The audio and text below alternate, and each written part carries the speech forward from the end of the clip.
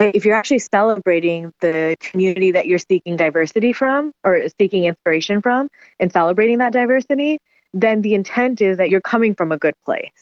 Recently, Gucci released the turban for sale, retailing for $800 US through Nordstrom. 24 hours after the release, Nordstrom decided to stop carrying the product, stating, "It was never our intent to disrespect this religious and cultural symbol. We sincerely apologize to anyone who may have been offended by this." The Sikh Coalition, a Sikh advocacy group, was one of the main reasons why Nordstrom felt the pressure from the Sikh community to take down this product. On this podcast, we have Satjit Kaur, the executive director of the Sikh Coalition. Waheguru Ji Ka Khalsa, Waheguru Ji Ka Khalsa, Waheguru Ji Ki Fateh. So in the Sikh Coalition press release, it said the organization spent less than 10 hours responding to Nordstrom and Gucci via social media. Did the team get together in the office and converse, and what were some of these conversations like? Thanks for taking the time to talk about this issue.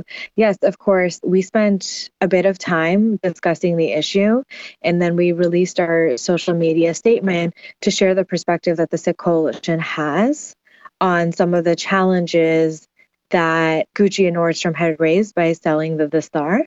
And our statement was really about that. And the issue, just given some of the past challenges that Gucci has faced, was picked up very quickly by a bunch of media outlets. And that was, the clarifying point that we made, that this wasn't a press statement that we had released. It was something that was picked up much more organically, just given some of the challenges that Gucci has faced as it relates to cultural appropriation in the past. Was there specific points that your team made that really stuck out to you? Yeah, I think there's a couple of things, right? There's one, the beauty and the sovereignty of the Dastar is very much something that as Sikhs, we hold fundamentally close to us. So when a company decides to commodify that, what does that actually mean about the sovereignty of the Dastar? What does it actually mean about the importance of the Dastar? Another really important point that was raised is that, the turban isn't something that just Sikhs wear. There are other communities that wear it, but it is also important for us to note that it is religiously mandated in the Sikh community, right, by the Sikh faith. So what does that mean and what doesn't that mean? Another thing that came up quite a bit is, when, especially in the current environment that we live in the United States, when the turban has become the target of hate, whether it's employment discrimination, hate crime, school bullying, and other things of that nature, what does it mean, good or bad, when a company decides to, again, use it as a fashion statement? For us, the Dastar, the turban, is not a fashion accessory. It's not something that can be taken on and off like a hat. So what do people start thinking about when it is seen as more of a fashion accessory that can be taken on and off as a hat? Does that create more challenges for us as a community? And I think the final thing that, was also raised in conversation is the branding of the Dastar. As an organization that works on legal issues around employment accommodations, employment discrimination, one of the things that we stand very clearly on is that no corporate employer can brand the Dastar. We have taken cases up on this in the past. And that means that, you can't put, like if you're working at Taco Bell or McDonald's, you wouldn't have a Dastar with that logo printed and wear that. So what does that actually mean as far as branding goes when companies decide that they want to brand a turban? And what implications does that have? So those were some of the conversations that we had. I think the biggest thing in this whole thing is the turban as a fashion statement, right? So as a background, it's not the first time a turban's been in fashion, but it is the first time where it's presented in the runway, not by a Sikh. So there was a Kenneth Cole ad in 2008, Warsaw Walia for Gap in 2013. There's been many H&M ads. But the thing is, most of these models, they have trimmed beards. So is that a fashion statement or is that a sign of their Sikhi? So I don't know about the beards, and I won't comment about that. But I think there is a difference when you have someone that is a Sikh representing, and it wasn't that the turban, Gap was not selling the turban, Kenneth Cole wasn't selling the turban. They were simply using a model to represent their brand who was a Sikh and happened to wear the star. That's right. And that's different than Gucci or any other company designing a turban and then putting it on a model that isn't Sikh or doesn't generally wear the turban for whatever reason that they may, and then selling it, right? So that's very different. Right now, the argument could be, well, what if Gucci decided that they wanted, like, they had models wearing turbans last year on the runway, very similar to the ones that they started selling earlier this year. What if they instead just had models wearing their clothes that were Sikhs? And that would then be a diversification of their campaign, of their external look, right? It's like having someone that is of a different race or ethnicity. If there was a Muslim woman wearing a hijab walking down the runway, that's different than selling the hijab. I think talking to people about it, I think it comes down to is where do we say that the star is a fashion symbol? Where do we draw the line? Because, for example, Jagmeet Singh, he wears a pink tamala, which is historically known as the warrior thing. How do we signify where the line is drawn for a fashion statement? Yeah, and I think these are tough questions, and I think there is a lot of diversity of opinions, and I think it's important to talk about those opinions across the board. I think the issue still remains is it's who is doing it, what's the intent, and what are the long-term ramifications of that?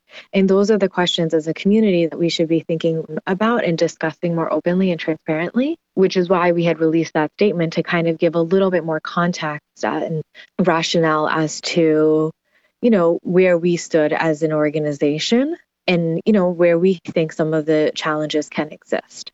So something that we saw recently is that having beards kind of became popular in America. I think in the same way, it became easier for Sikhs having long beards to be kind of normalized in their communities. If the normal community were to wear turbans, would people start thinking about it more? That's a great question. I think that as a Sikh, and when I look at other Sikhs around me, especially those that do wear the star, have a beard, my nieces and nephews with their long hair, I think it's important for us not to rely on any other community as to what's fashionable and what's not. It's important for us to own our own identity and to understand the importance of why we individually and as a community hold that identity true to ourselves and dear to ourselves. That being said, there's all these arguments that could be made. Well, if this becomes fashionable or popular, what does that mean for the Sikh community?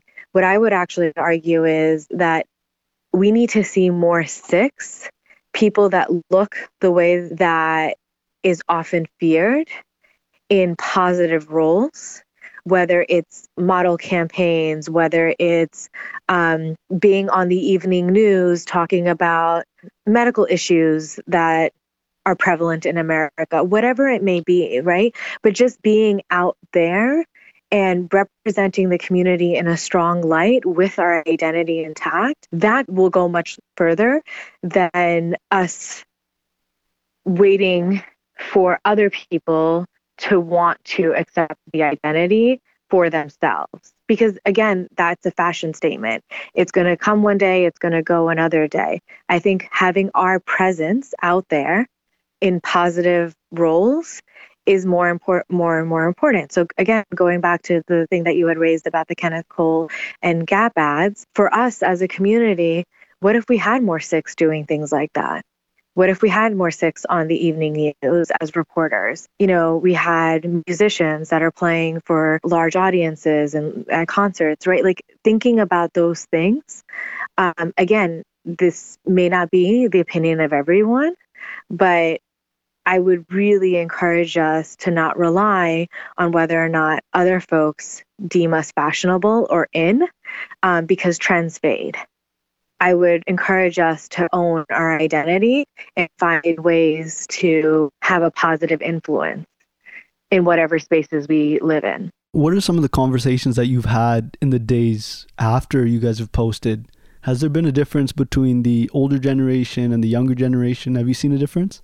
I think the conversations were all over the map, but I think, again, going back to what I said earlier as to, even internally what we had discussed, a lot of the points that people were raising were on different spectrums of those 4 or 5 points that I raised earlier.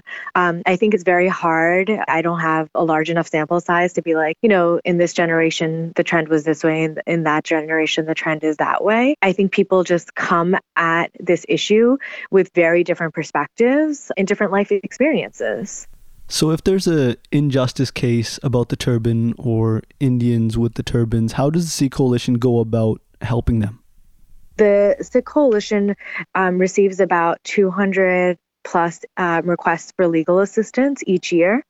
And these requests are coming from individuals or communities where it may be hate crime related, employment discrimination, school bullying, Gurban accommodation, racial profiling, issues like that. And those are cases, generally, if we have the scope, we will take those on. And then there are other intakes or requests that we receive that are outside of our scope of expertise, whether it be immigration or family law or something like that, and we'll refer those cases out. So generally speaking, we are receiving those requests from the Sangha directly in the United States. And we encourage community members to definitely reach out if they have any questions or concerns, because we would like to be able to provide a little bit more direction, even if we can't take that case on, as to what your options may be as to how to resolve that. And then resolution, again, will always depend on the case. Sometimes it's as, and I say this in quotes, simple as writing a letter. And sometimes, it takes multiple years of conversations with opposing counsel, settlements, potentially even a lawsuit to get to a resolution that's favorable. So do you have any closing messages on the Indie Turban discussions? We can all have differing opinions about what are ways that we can raise the Sikh profile. I think the importance is for us to have these ongoing conversations, be open to hearing from others, and also think about the long-term ramifications that, our positions may have in general. But at the end of the day, I think, if we all really own and celebrate our identity and our community as a whole, I think we'll be in a better place at the end.